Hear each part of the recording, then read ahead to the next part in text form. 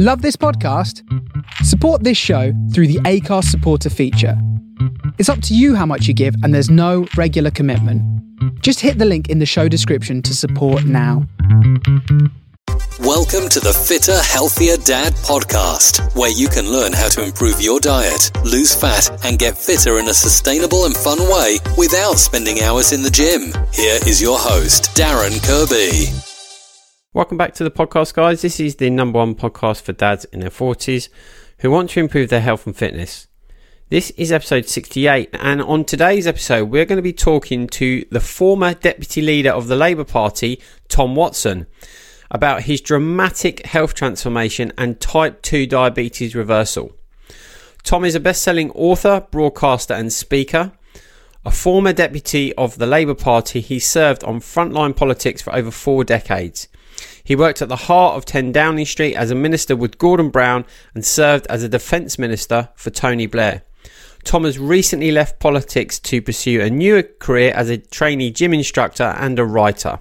Hey Tom, thanks very much for joining me on the podcast today. How are you? I'm great, thank you. Yeah, good to be on.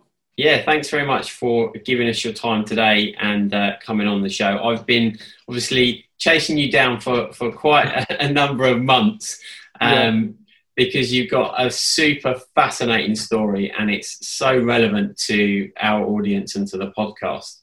So, look, first of all, let me say thanks for your persistence, because I really wanted to do it. But since I left politics, all my support systems collapsed, and it's taken me a bit of time to get my act together. But anyway, I'm here now, and I'd love to talk to your audience. Awesome. Okay, so for people that haven't maybe come across you or have come across you but don't know your kind of health journey transformation, can we just kick off with some of that? Yeah, I mean, sure. I'm 53 now and probably the healthiest I've been in 25 years. And I think in many senses my own story is a bit of an everyman story, really. There's lots of people like me in that I started putting the pounds on, probably in my early 20s, and made little interventions into, diet over the years, but failed very quickly. And then turned 50, and all of a sudden I'm 22 stones, hypertension, with type 2 diabetes, and found the headspace to address it nutritionally to start with, and then with exercise. And here I am sort of 3 years later, having reversed type 2 diabetes, lost 8 stone, brought down my blood pressure, and living an active and joyful, most of the time, peaceful life. Yeah. I mean, it is so fascinating, the amount of weight that you've lost. And, it's something like, is it 90 odd pounds that you lost? No, it's more than that. It's 100 pounds. It was 8 stone, so I forget what that is in pounds now. But I lost about 100 pounds in the first year, and then spent the next 2 years bringing the rest off more slowly. And it dips up. I had a bad middle lockdown period, so I put a bit of weight on. But I feel like I'm in control now. I'm healthy. So I'm about to do a 5K run every day for the next month, which is just my little way of recalibrating. And I feel I've got that sort of bandwidth and control over my own physiology and nutritional inputs now to be able to let the boat out a little bit and not worry about it, which is a beautiful position to be in for me, because I've never been like that.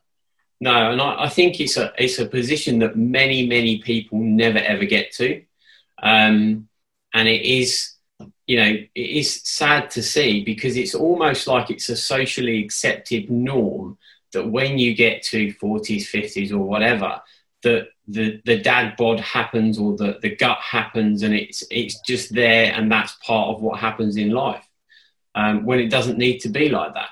So what I wanted to ask you though, Tom, was there a pivotal moment where you kind of had that either wake up call or reflection to say, I need to do something about this? Was it the type 2 diabetes that came on, or was it just you hit a certain number? What was it that kick-started it? I wouldn't say there was any one point. I mean, I've described this as like, the motivation was fear of death. I mean, it was that fundamental. Right. I didn't want to die, and I knew, because I'm a rational person most of the time, that I had all those comorbidities that meant I was probably, going to leave the planet early. And I love my kids; they're young, and I wanted to live for them. But it took me a lot of time. I've described that as what started off as a tiny whisper. By the time I actually committed, it was like a very shouty voice in my head. Right. And I find for when I actually switched the kind of switch in my head to on. And it took a few years. I'd been diagnosed with type 2 some years before that. And I immediately went into denial about it. Like a lot of people, I just pretended I didn't have it. I didn't talk about it in public. I was ashamed about it. I took my metformin as discreetly and quietly as I could, and refused to have an inner conversation about the implications for it. And I can sort of laugh about it now. But it was, at some points I think it was irresponsible, and some points I think it was just very sad. But at the time, it was quite a big deal just to admit it to myself. In fact, one of the things I did about a year in, after I got my blood sugars in the right range, was come out publicly and admit that I was type 2 diabetic, because I think it's really important that people shouldn't feel shame about that.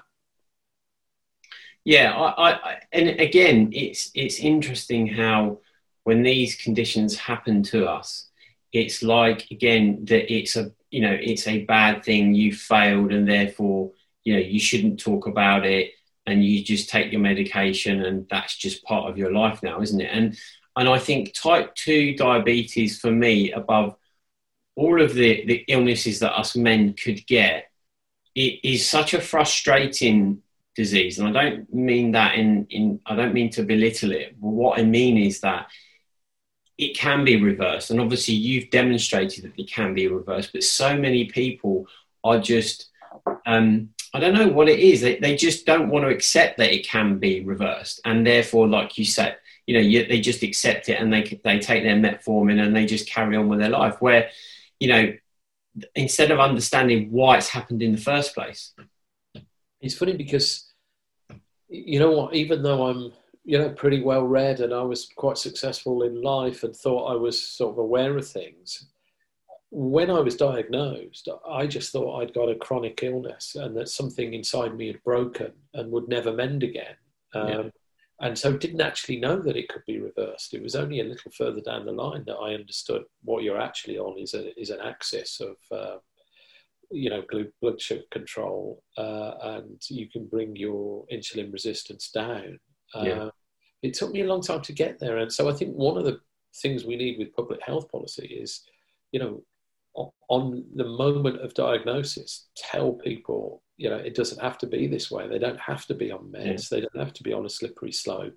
There are changes they can make. And when they're ready to do that, there'll be support systems for them in place. Yeah. And, obviously you were very high up in UK politics, and obviously big part of the Labour Party. And some of the statistics that I've read, particularly around the NHS and things like that, in terms of diabetes and treating diabetes, the figures that I last saw, that they were spending something like £16 billion a year on diabetes treatments. And it is one of the, or if not the second most treated disease that people go into the NHS for now. Is that correct or incorrect? The numbers are extraordinary. And when I started to look into the policy, it's about 10% of the NHS budget. Right. But the statistic that really got me, and it actually came about through the sister of a Scottish surgeon who said, my brother is complaining that he keeps having to do diabetic-related amputations when what he wants to be doing is replacing hips for older people so they can live active lives again. Yeah. And I did some parliamentary questions on it, and it yielded the thing that we amputate over 140 toes or feet a week in the NHS as a result of type 2. Wow. And when you look at some of the research from organisations like Virta Health in the States that basically show you can get into remission in about 50% of cases as a minimum. Even if you're just trying to save 70 amputations a week, it's worth going for it. You're saving lives, you're giving parents, longer times with their children. There's all those individual gains you're making. But there's a taxpayer interest too. There's many billions of pounds that could be diverted into other areas of health if we can sort of shift the dial a bit on health prevention, or get people on reversal programs. Yeah, and that for me is really quite profound, and I believe that this has to come back to education. I don't think for me it's not a case of like a sugar tax or a fat tax or whatever kind of tax you want to put on it, because that doesn't address the fundamental cause of it. It's just addressing the symptoms. And I just truly believe that, I can't remember, I had Professor Tim Spector on the show last week, and he was saying that we have to have food education come back into schools as a mandatory subject. And I couldn't agree with him more, because it's going to be the children that are going to be able to reverse this and change this. Adults are obviously, resistant to changes. We all see day in, day out. But I believe that it needs to start there. So what's your view on that? It's funny because, I agree with the education point, but very often I think the debate almost falsely sets people into two camps. It's like those that say, it's down to individual choice. The individuals have got to be disciplined, and it's all down to the errors of judgment. They're the ones who have created this condition. And then others who say the system, we need to tax away, we need to do this. The truth is you need a mix of both. And how I've described it, I remember doing an interview with Piers Morgan where he said, look, isn't it just lazy people that get diabetes? And it's not lazy people who get diabetes. It's like people try their best, but the system is stacked against them. And so getting the system right, I think, is really important. So when I genuinely believe there is too much sucrose in our daily diets. I mean, the game changer for me was ridding myself of sugar. And I now understand that I'm a sugar addict, and that I was getting sugar spikes throughout the day. I was eating a Kit Kat mid-morning and then taking a drop and then picking up again at lunchtime. And then when you look at that, first of all, you do change I don't drink Coke anymore, and I don't eat Mars bars anymore. I don't eat confectionery at all. But there's hidden sugars in food, so that it's a labelling issue. There's buy one, get one free offers in supermarkets, so there's an issue about how you do marketing and advertising. I think you've got to attack it from all sides, and you've got to give people the chance and the route to make their lives, enhanced by changed nutrition. I'd agree with that. I think you're right. There's many different facets to how we need to tackle this. But just coming back to you and your change for a while. Obviously, at the time when you made that change, you were very senior in the Labour Party. Obviously, very, very busy, as most parents are. So how were you able to, with everything you had going on, to make such a fundamental change and stay consistent with it? Because a lot of the people that I have in my community, they struggle not necessarily with the diet, but with fitting everything in around families and careers and all the rest of it. I mean, time is the hardest thing on this, because you have to commit to it. I mean, you have to commit to read and understand. You always have to sort of generate your own plan, even though very often you could be enacting the plan, not just hour by hour, sometimes minute by minute, not wanting to eat the next minute or the next minute when you first start off. But finding the time. So for me, I needed time. I realised I needed time to sort out where I live so I could clear the cupboards out of all the bad stuff. That I needed to find time to, buy the food that I needed. I needed to find more time to prepare real food. So, because I had to get rid of microwave meals and takeaways for obvious reasons. And then obviously in my working day, I was deputy leader of the Labour Party, in what people know is probably the craziest periods of Labour history at the time. There was a lot going on. Phones were, I was getting emails at 5 a.m. and at midnight. And I had to just carve out time in my diary to commit to those things. And that was a very difficult conversation with my team. And it took a bit of time to get there. And in the end, I explained that I needed to sort out my health. It needed to be a priority. And even then, the first few weeks, I remember sort of blocking out time to do various health things. And then meetings appearing in the diary and me saying, look, I block these out. I need this time. And in the end, I just said, these are the times I'm going for my walks. These are the times I'm, preparing food. I won't be in any meetings in those times. And whatever you put in the diary, I won't turn up. And in the end, my team sort of accommodated that time. But it is the hardest thing. I mean, because you feel like you're stealing, time from other people. You feel like you're letting people down, and actually you're not. And very shortly into it, obviously, I became more productive. I became a calmer colleague to work with. My recall and mental acuity got sharper. I just could do more quickly in less time. So. But of course, it's hard to. You haven't got the bandwidth to know that when you start the journey. So it's really hard in the first weeks and months. Yeah, it's that change, isn't it? And it's all very well getting the motivation to get started, but it's maintaining the consistency, isn't it, in the change to kind of, continue deal with when life's throwing all kinds of different challenges at you. And, not giving up, because not only is it just the actual change itself, it's the psychological element and the physical side of it, which you're going to be going through. Because you said, obviously you're a sugar addict, and we know that sugar triggers the same chemical response in the brain that cocaine does. And so it's a very addictive kind of substance. And so you must have gone through, especially in the early period, some real challenging times when, you were coming out of the kind of sugar fix, if you like. Yeah, the sugar, coming off sugar. I mean, actually, I forget which book I read, but it was described it as sugar, sucrose, lights up the brain like a Christmas tree, and cocaine only lights up one bit of the brain. So it has a it's a bigger effect on more of the brain.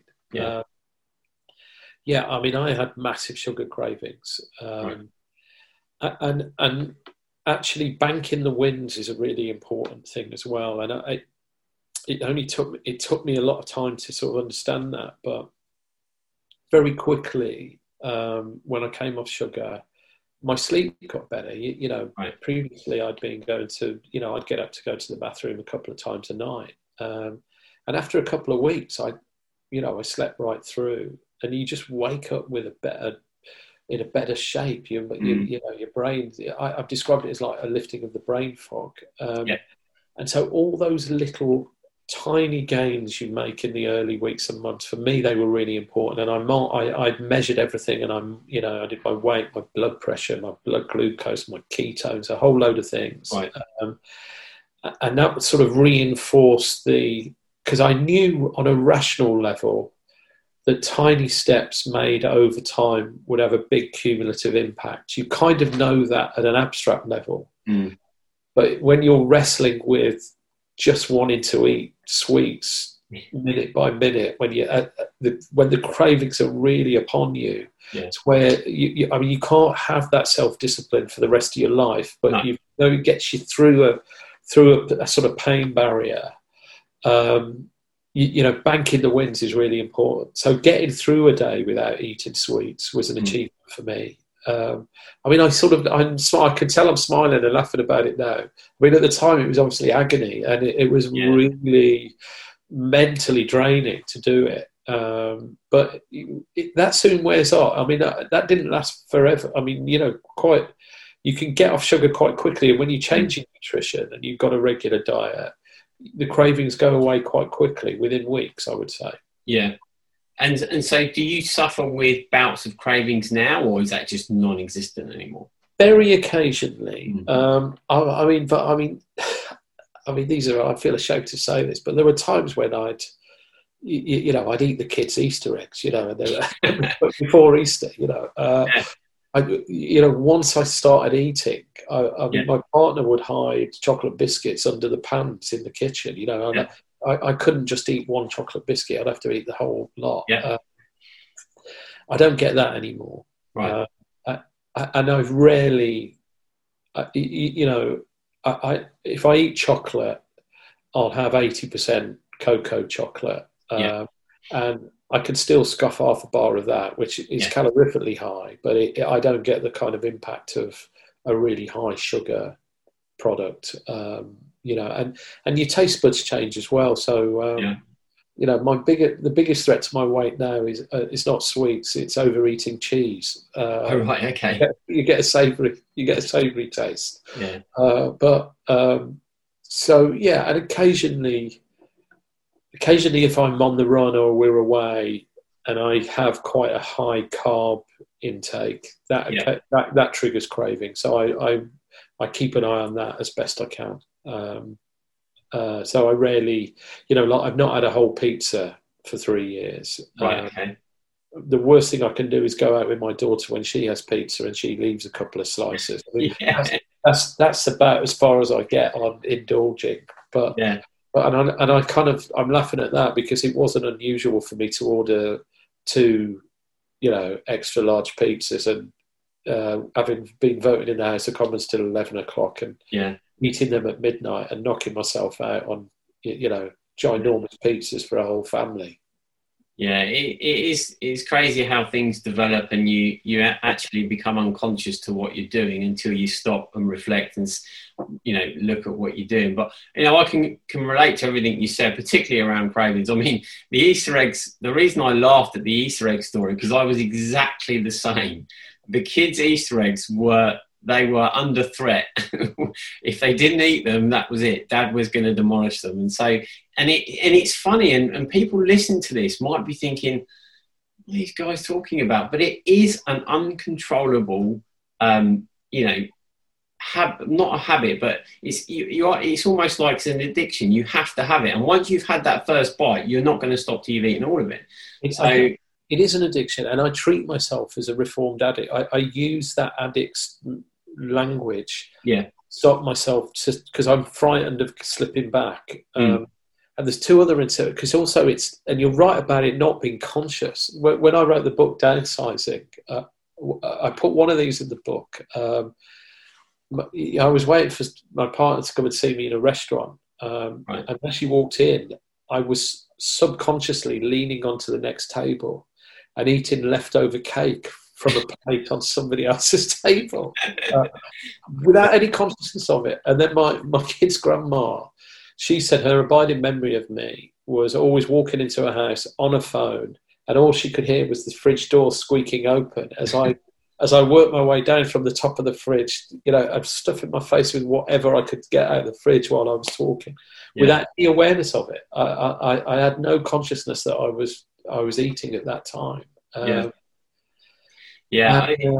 mean, people. It's hard to describe that, and I think you've got to have got out of that cycle so that people can understand just how addictive it is. Yeah, and also the thing that I would like to say is there might be people listening to this who, until they've heard this, assume that they're the only people that actually do it. But I would argue that there's probably a hell of a lot of people that actually are doing what we're talking about in terms of the unconscious eating, in terms of the binge eating, and thinking that there's something just wrong with them or it's just them that do it. But I would say that it's, if you only have to look at the population and the size of, how we've grown, that there's a lot of us that are doing this unconscious eating. And obviously there's another side to it in terms of, how it makes us feel, how it kind of just boosts us from a mood perspective when we're consuming these high fats and high sugary foods. So yeah, it's and like you say, you've obviously treated it as an addiction, and it might sound extreme, but if you look at the science behind it, like we were saying earlier around how sugar lights up the brain, you can completely understand how that is the case. And I read an article that you were saying that you went through this when you decided to make the change, that you cleared the kitchen out. And I advocate this in my programs and to a lot of our members, that having the concept of the capsule cupboard, where you just have in the cupboard what you need to maintain whatever nutrition plan or whatever it is you're following. Because if you have temptations in that cupboard, you will undoubtedly fail and go and eat them. Yeah, you definitely will. And actually, for me, because there wasn't necessarily day one, but there was definitely an accelerated understanding of what I needed to do. And I sort of planned ahead on this. I mean, I put about 2 weeks ahead. I thought that's the day I cleaned the cupboards out. Yeah. And I made sure I replaced it with the right stuff. And you go through your cupboards. You've got like jars of jam that are 18 months old and stuff. I mean, there'd have been times where if there was nothing else left, I'd have eaten that out with the spoon. Yeah. You get rid of all of that, and that's part of the cleansing process. I think the mental cleansing. And you never want to go back to it. And so far I haven't. Yeah. And I think that's it. I think once you get over that hump almost, you don't want to go back to it, because like you mentioned earlier, and this was the biggest realization for me, it wasn't necessarily the weight loss. It was the mental clarity that I had. The fog had been lifted.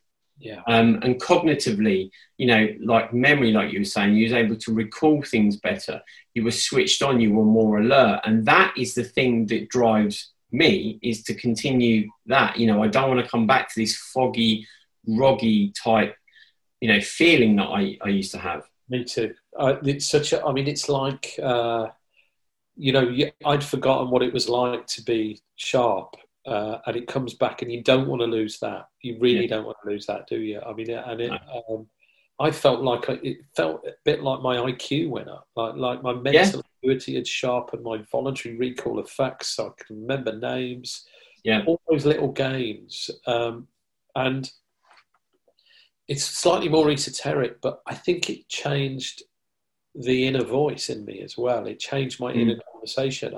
I think my inner conversation was spent. There was so much of it talking to myself about where my next sugar fix was coming from. Yeah. Not but it was fooling me. Like, are you going to the members' tea room to meet Kevin Brennan? What I was really saying was, go and buy another Kit Kat. When you get off that, it generates a different conversation in yourself. So it sort of, at a very fundamental level, it changes who you are. I mean, it's very hard to prove that empirically or scientifically, but that's how it felt for me. Yeah, it does. And this is what I try and convey a lot in when I'm talking, and that is, it's the unexpected consequences. So when we're thinking about getting fitter and healthy and changing our diet, what we don't realise is all of the side effects that come with it, the positive side effects like we've just been talking about. And I think that is the biggest thing, and for me, energy wise, I've got way more energy than I ever had than when I was in my 20s now. And I'm, 47. So, it's, that is the positive element of it. And you are more present for your family, for your partner, for your children when that happens. Yeah. Well, the thing, you shouldn't dwell on your regrets, because it would push you back into eating more sugar. But I did miss out on my kids, on doing things with my kids early on in their life, because I was just physically tired all the time. I mean, Saoirse, my youngest, she always does an impression of me where, she used to do this because she just remembered me on the phone. Or I remember nodding off, reading them a book at night when they're in bed. I'm so tired. I'd literally, I'd read the Jabberwocky, and halfway through the Jabberwocky, I'm nodding off. And it's not like that now. In fact, they get irritated with me trying to get them out. But which it's great. Absolutely. It's a nice reversal. Yeah, it is, definitely. So obviously when you dialed in your nutrition, you obviously went down the ketogenic diet route. And there's obviously huge benefits around this. Ketogenic is only really now popular in the wellness health world because of the fat burning benefits, but it's been around for quite a number of years, and it's really helped people with epilepsy and things like that.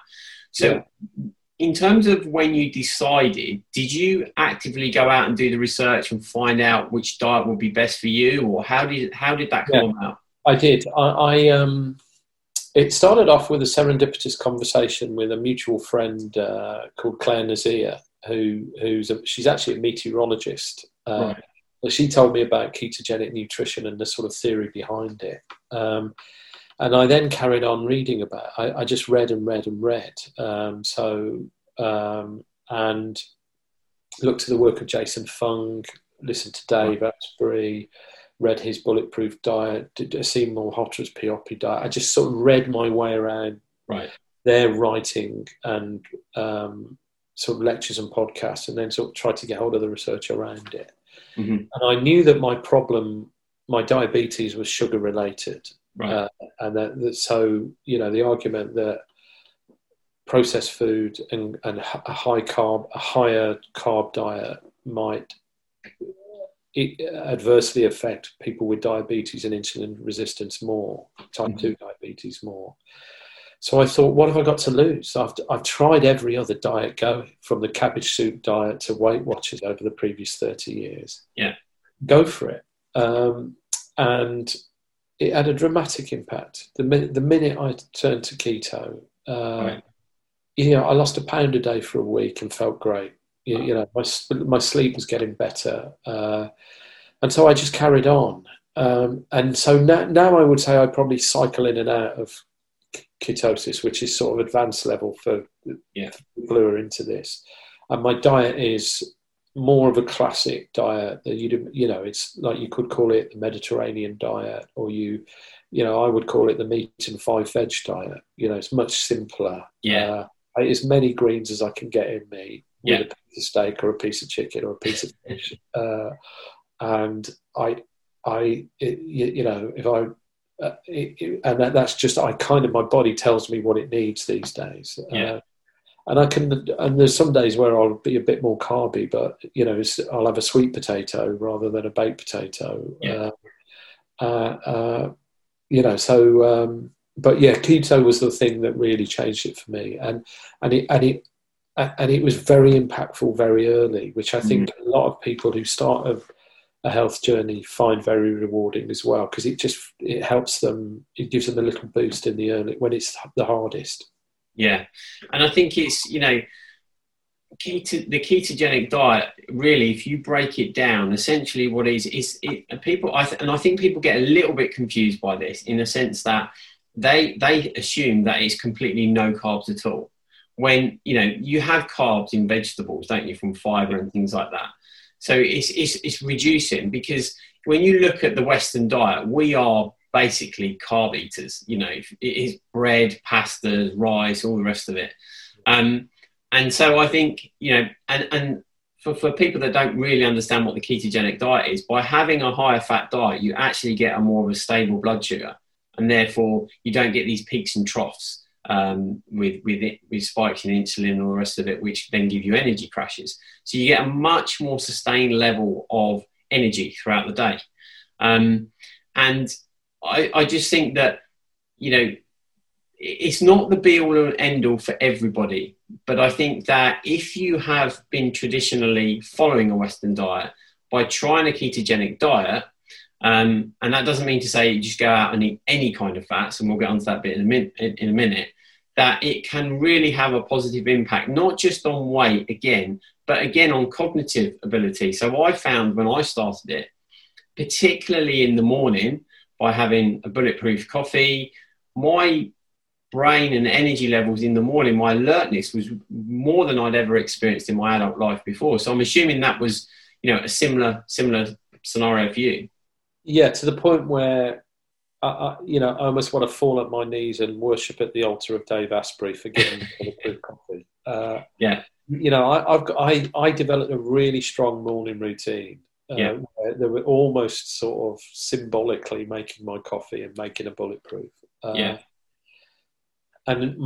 the mental clarity, I'm better. That's the best part of the day for me. So if I'm writing or I've got an idea, you know, I'll get it all down in the morning, but by the evening, you know, I'm still okay, but I'm not as sharp. No. And when I finally sort of wean myself off sugar, understanding the physiological change at a very subtle level of what I put in myself became a lot easier. So, you know, I think you're so sort of just throwing things in yourself. You don't quite understand the impact it's having until you've got a little bit on the journey. And then, you know, okay, I had that. Yeah, I feel I've got a bit of a drop in energy there. That's probably not as good for me. And with Bulletproof coffee, for me, it always gave me mental clarity. And actually would get me through the sugar cravings as well. So there's something to... Now, I know, and the other thing is, of course, that's not, you know, that won't be true of everyone. I just think, I mean, the problem with one-size-fits-all public health advice on nutrition is everybody's physiology is different. And continuous glucose monitors are sort of basically proving that every minute of every day now, because the insulin, the reaction of the body to particular foodstuffs is different in all of us. 100%, yeah, definitely. So at which point in your journey then did you start to implement the exercise side of things? Because, you know, I'm a big advocate of, you know, getting your diet dialed in before you start to exercise. Because I would imagine at the size that you were at, if you then just went straight into exercise or doing couch to 5K or whatever it is, you would have pretty much done yourself more damage than good. Yeah, I mean, I think when you're over 40, the golden rule of exercise is don't get injured, isn't it? You know, I nearly broke that rule a few times in the early days. I think the first thing I want to say is, you know, if you don't want to do exercise, don't do exercise, right? I don't think I mean, nutrition has to come first. There's no point in doing exercise unless you get the nutrition right. No. And for me, I wanted to do both, but I knew I was very limited. I mean, so my stretch target, I mean, this sounds sad saying it now, to get 5,000 steps a day in was the first thing I did. And most people do that, more than that on average. And so it just started with walking. And, you know, I soon upped it to 6,000 and then 7,500 and then eventually 10,000. But that was, you know, there were times where I'd feel, you know, really exhausted and tired when I'd done that. And the steps thing was quite a long time. And I remember being on holiday in Torremolinos and everyone being asleep in the morning. I'd get up quite early to get my steps in. And there's a long drag across the beach and there's loads of runners. And I remember the first day I thought, okay, tomorrow I'm going to run from one lamppost to the next. And I remember just going from walking to jogging from one lamppost to the next and feeling faint at the end of it, but feeling euphoric that I'd overcome a hurdle. And then throughout that week, you know, I'd try 2 lampposts or then 1 lamppost, walk the next lamppost. And then, so just introducing a tiny little bit of running. And that was a real joy. That was a real joy. And then, so incrementally is basic. The answer is I did it incrementally. And it went from there to cycling, to doing a few HIIT classes, to doing a bit of lifting of weights, to running machines and all the things. But I took it. I mean, when I first started, I was pathetic. The one rule I did set was don't take the lift on any staircase you encounter. That's great. And that became a real challenge, because I was then in my office was in Big Ben, under Big Ben. And then they had to do these emergency renovations. So I had to move office, and they moved me to the second floor. So basically it was 64 steps every day to my office. And sometimes you'd be voting 5 or 6 times a day. And the first time I did it, I thought halfway up, I thought I'm going to need an oxygen mask here to kill me. And I'd get to the top and I'd be sweating and wheezing. But that became like my daily barometer of the gains I was making. The longer I did it, the easier it got. Yeah. And I kind of, to the point where I've just written a piece of the Radio Times, I kind of missed those 64 steps because it was only my range, how I was feeling on any particular day. Yeah. And it is, I want to pick up the bit you said there about fitness. If you don't like fitness, don't do it. And that is very important from the perspective of there are so many people that have the mindset that, right, I want to get fit, so I'm going to join a gym, and that's it. And they hate the gym. So don't go to the gym. You know, there's so much you can do. And I'm glad you mentioned walking. Because I have a lot of, and injuries as well, I have a lot of guys tell me that, you know, they've either got issues with their shin splints or their knees or the hips and stuff, so they can't do the exercise. And I'm like, well, that's fine. Just walk. Yeah, I couldn't run. I mean, I would have injured my knees and ankles on the weight I was if I'd have done it on day one. You know, in a funny sort of way, you have to, after a while, particularly if you're on keto, I think, after a while, you have to get the energy out. So it's not like you have to commit to exercise. The body will make you do it because you're just so, otherwise you're sort of so full of beans. You have to do something. And that's why walking's so great because, you know, I mean, all the research in recent years, I forget the book I read. It was sort of the power of walking. Right. But I mean, just 5 minutes throughout the day, getting on your feet, moving around. Yeah. The physiological effects of that are just so great. And also, I find that if I have a little break in the day, go out for a little 5-minute walk, when you come back, you're, again, switched on, you feel more productive. Yeah. Oh, yeah. I think it sort of resets the dial throughout the day, doesn't it? Yeah. But you're right about the gym thing. I mean, I've actually done that over 30 years. I joined half a dozen gyms and you know, gone every day for a week and then, you know, exactly. Months later. So I want to talk a little bit about the book you've just written, Downsizing. So can you tell us a little bit about the book? What obviously caused you to write it and things like that? I wrote the book when I was still a politician, and I didn't know I wasn't going to be a politician when I'd finished it, but it was published just after I'd stood down. And I didn't want it to be preachy. I don't want to tell people what to do, but I did feel that I was sort of responsible for explaining about how you can get rid of diabetes. Because I was a policymaker, I felt responsible to sort of hold my hand up and admit what I'd done. But I realised I needed to be brutally honest about almost the psychological or the denial aspects of the health journey people take. And I did that.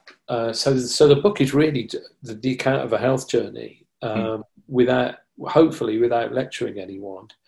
And then, but you know, when during the process, I felt I needed to also talk about some of the public policy changes I'd like to see, because obviously I was a politician at the time. And so things like, I think the next breakthrough for type 2 diabetes is continuous glucose monitors. Yeah. And one of the things I hope we can consider as a country is when you actually present to your, before you're pre-diabetic, before you're pre-diabetic, you've probably got raised blood pressure. And before you have raised blood pressure, you're probably obese or overweight. I think if people could have a continuous glucose monitor for a month when they hit overweight or obese, and the GP could just give them that, owning their own physiological data would lead to big lifestyle changes earlier in their lives. And for me, I describe it, you know, when I used to go out to the pub on a Friday night with my mates, wake up in the morning, go to the fridge and eat last night's cold pizza and down a litre bottle of Coke. Yeah. If I could see the sugar spike that created on my phone, I definitely wouldn't do that. No. But I did that for about 25 years. And so there's, we're helping the 20 and 30-year-olds, I think, avoid diabetes, which should be the trick of public health policy, really, shouldn't it? Yeah, absolutely. No, I completely agree with you. And I think if you can draw a lot of parallels between, what's happened with people walking and the smartwatches that count your steps. Just imagine that same effect then if you've got a glucose monitor and you've got an app on your phone and you can constantly see what's going on. I think people are actually, it almost becomes a bit of a gamified way to track your health. And I completely agree with you. Glucose monitors are definitely the way forward. And I actually wore one earlier on this year. I bought some because I was just very curious as to what happens when I eat certain foods. And I was absolutely amazed, at what some foods do. And particularly like in the morning when I was fasted and I'd have a black coffee, I used to get a spike then. But then I obviously realised that was due to my cortisol levels, and that's kind of, standard really. But yeah, I think, and I don't know, there's obviously a few companies that are bringing them out now, but I think definitely continuous glucose monitoring just gives you that insight, and it gives you the ability to maintain your health. And this is a big thing for me right now, is I truly believe that is the shift that needs to happen in society. And that is, we become responsible for maintaining our health. And I think we're in a period in time where the kind of advancement in technology is making it such that it will be cheap enough for us to do that. And therefore, I think that is, like we maintain our car on an annual basis, we should be maintaining our health on an annual basis. But I would argue we probably do more with our cars than we do with our health. Yeah, I agree with you on that. I mean, you do have to commit a little. I think you have to recognize, just sort of committing to more running kit or, you can expend a bit more, but it doesn't have to be a great deal. No. And for me, you're right. The data, I don't think it works for everyone, this. And so this is where you've got to find your own way. But yeah. I mean, one of my issues, I'm an obsessive video gamer. I'm 53. I started off on a Sinclair ZX80. I used to input basic code in the 80s. I've played video games all my life. And so reaching the next level is something I'm familiar with. And so I measured everything. And I now measure my sleep as well. I've got an Oura Ring. And so the interrelationship between data and decision making worked very well for me, and that could be a revolution in public health if we could, have ubiquitous measurements for people that want it. I think it would really help people make those personal decisions. Definitely. And, I'm quite excited about that because I think the revolution is coming on that. Yeah. So what are your future plans then, Tom, in terms of your weight, your fitness, getting your message out there? Because you've got, a fantastic story. You've got a good platform with the book to kind of get the message out there. What's your plans? Well, I mean, the one thing, I think my health journey took me into other areas. So I made quite a sudden decision to stand down as an MP and as deputy leader of the Labour Party last December. I've tried to be productive in that time while I work out what I was doing. I signed up to become a level 2 gym instructor or to train as one. But then we shut all the gyms. So I've done I've done the training course, but I haven't done my portfolio, and I want to do that. I've written a book after downsizing, my first fiction book called The House. So I'd like to write more.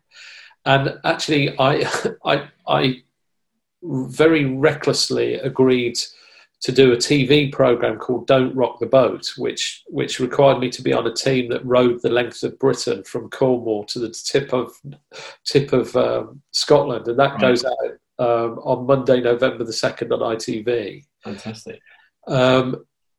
But what I really wanted to, I'd like to find myself in a position where I can still do good in the world and try and take people, work with people who want to go on health journeys. I mean, if you look at the figures, that there are probably 2 million people in Britain who are type 2 diabetic who could reverse their condition.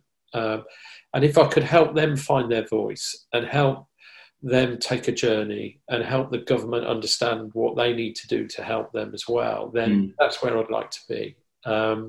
So 2021, I haven't quite got my plans in place yet, Right. but I know I want to get my level 2 gym instructor thing. I definitely want to help people get fit. Yeah. I've just launched some podcasts called Persons of Interest, which launches. And although the first series is not health and well-being related, I want to talk to people in this space about what they're doing and how we can help people next year. So that's where I want to be, and I've got a feeling that's where you are as well. Because when you've been on the journey, and it's almost like a liberation. It is. You want to share the joy. You want people to feel the joy that getting your health back. Yeah. 100%. And for me, I've set myself a target of helping 1 million dads, and for me, it's not about the 6-pack abs. It's about what we were talking about earlier around the unexpected outcomes that happen as a result.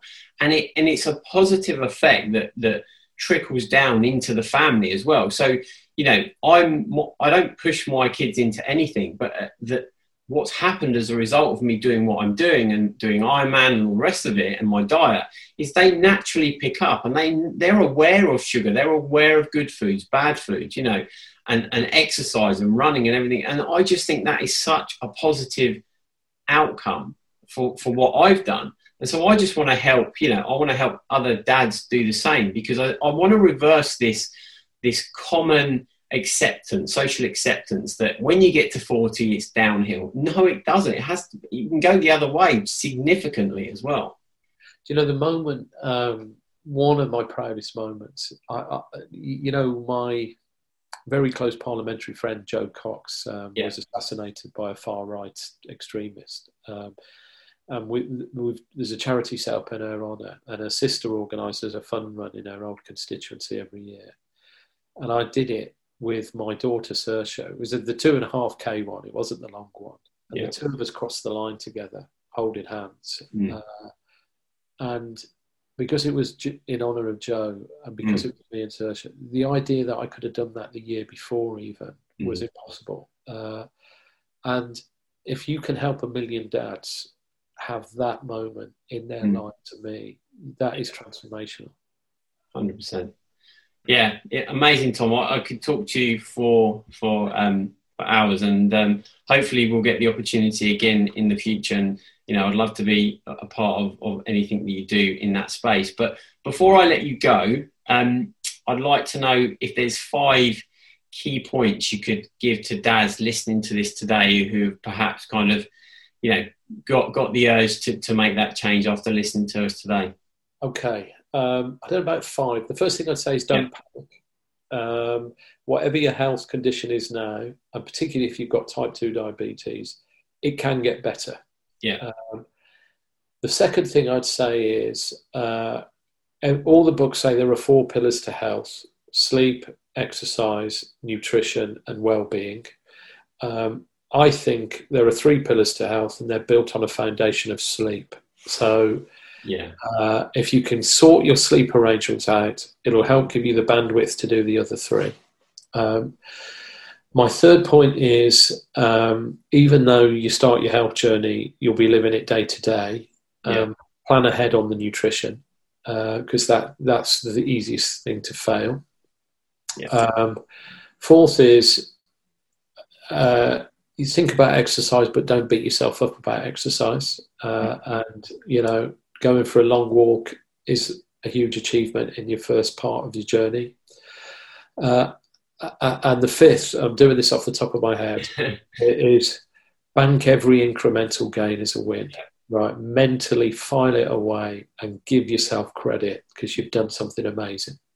Yeah, definitely. I like the last one. I think the last one is very valid. We are very quick to kind of criticise ourselves or not kind of congratulate ourselves for the small little wins. And it's those small little wins that build up over a period of time to make massive impact. So, yeah, I think that's a great point to end on, Tom. But before I let you go, where can people connect with you? How can they get the books? All that kind of good stuff. Okay, that's kind of you to say. If they Google me, they'll find the website because I can't quite remember what the new URL is. I'm Tom_Watson on Twitter. I'm Tom Watson Official on Instagram. And if they go to Amazon and stick in downsizing or the house, they can find my books. That's very kind of you to let me say that. That's all right. No worries. I have to say these things though. And then your podcast, when's that launching? So the podcast hopefully launches next week, certainly in November, and it's called Persons of Interest. And the first 3 interviews are going up in one go. And this is me. In my last job, I met some of the world's most interesting people, but I never had time to chew the fat with them. So I've just followed them up. And the one thing they all share, they're all from different backgrounds, but they all have very curious minds. And I just wanted to find out what makes them tick. And I hope people find, I've done it for the love, really, but I hope people enjoy it. Yeah, awesome. Well, I'll definitely be giving that a listen. Look, thanks very much for coming on again today. I sincerely appreciate it. You've made some fantastic achievements, and I look forward to speaking to you again in the future. Thank you. It's been a genuine pleasure. Thanks for listening to the Fitter, Healthier Dad podcast. If you enjoyed today's episode, please hit subscribe, and I would really appreciate if you could leave a review on iTunes. All the links mentioned in the episode will be in the show notes, and a full transcription is over at fitterhealthierdad.com.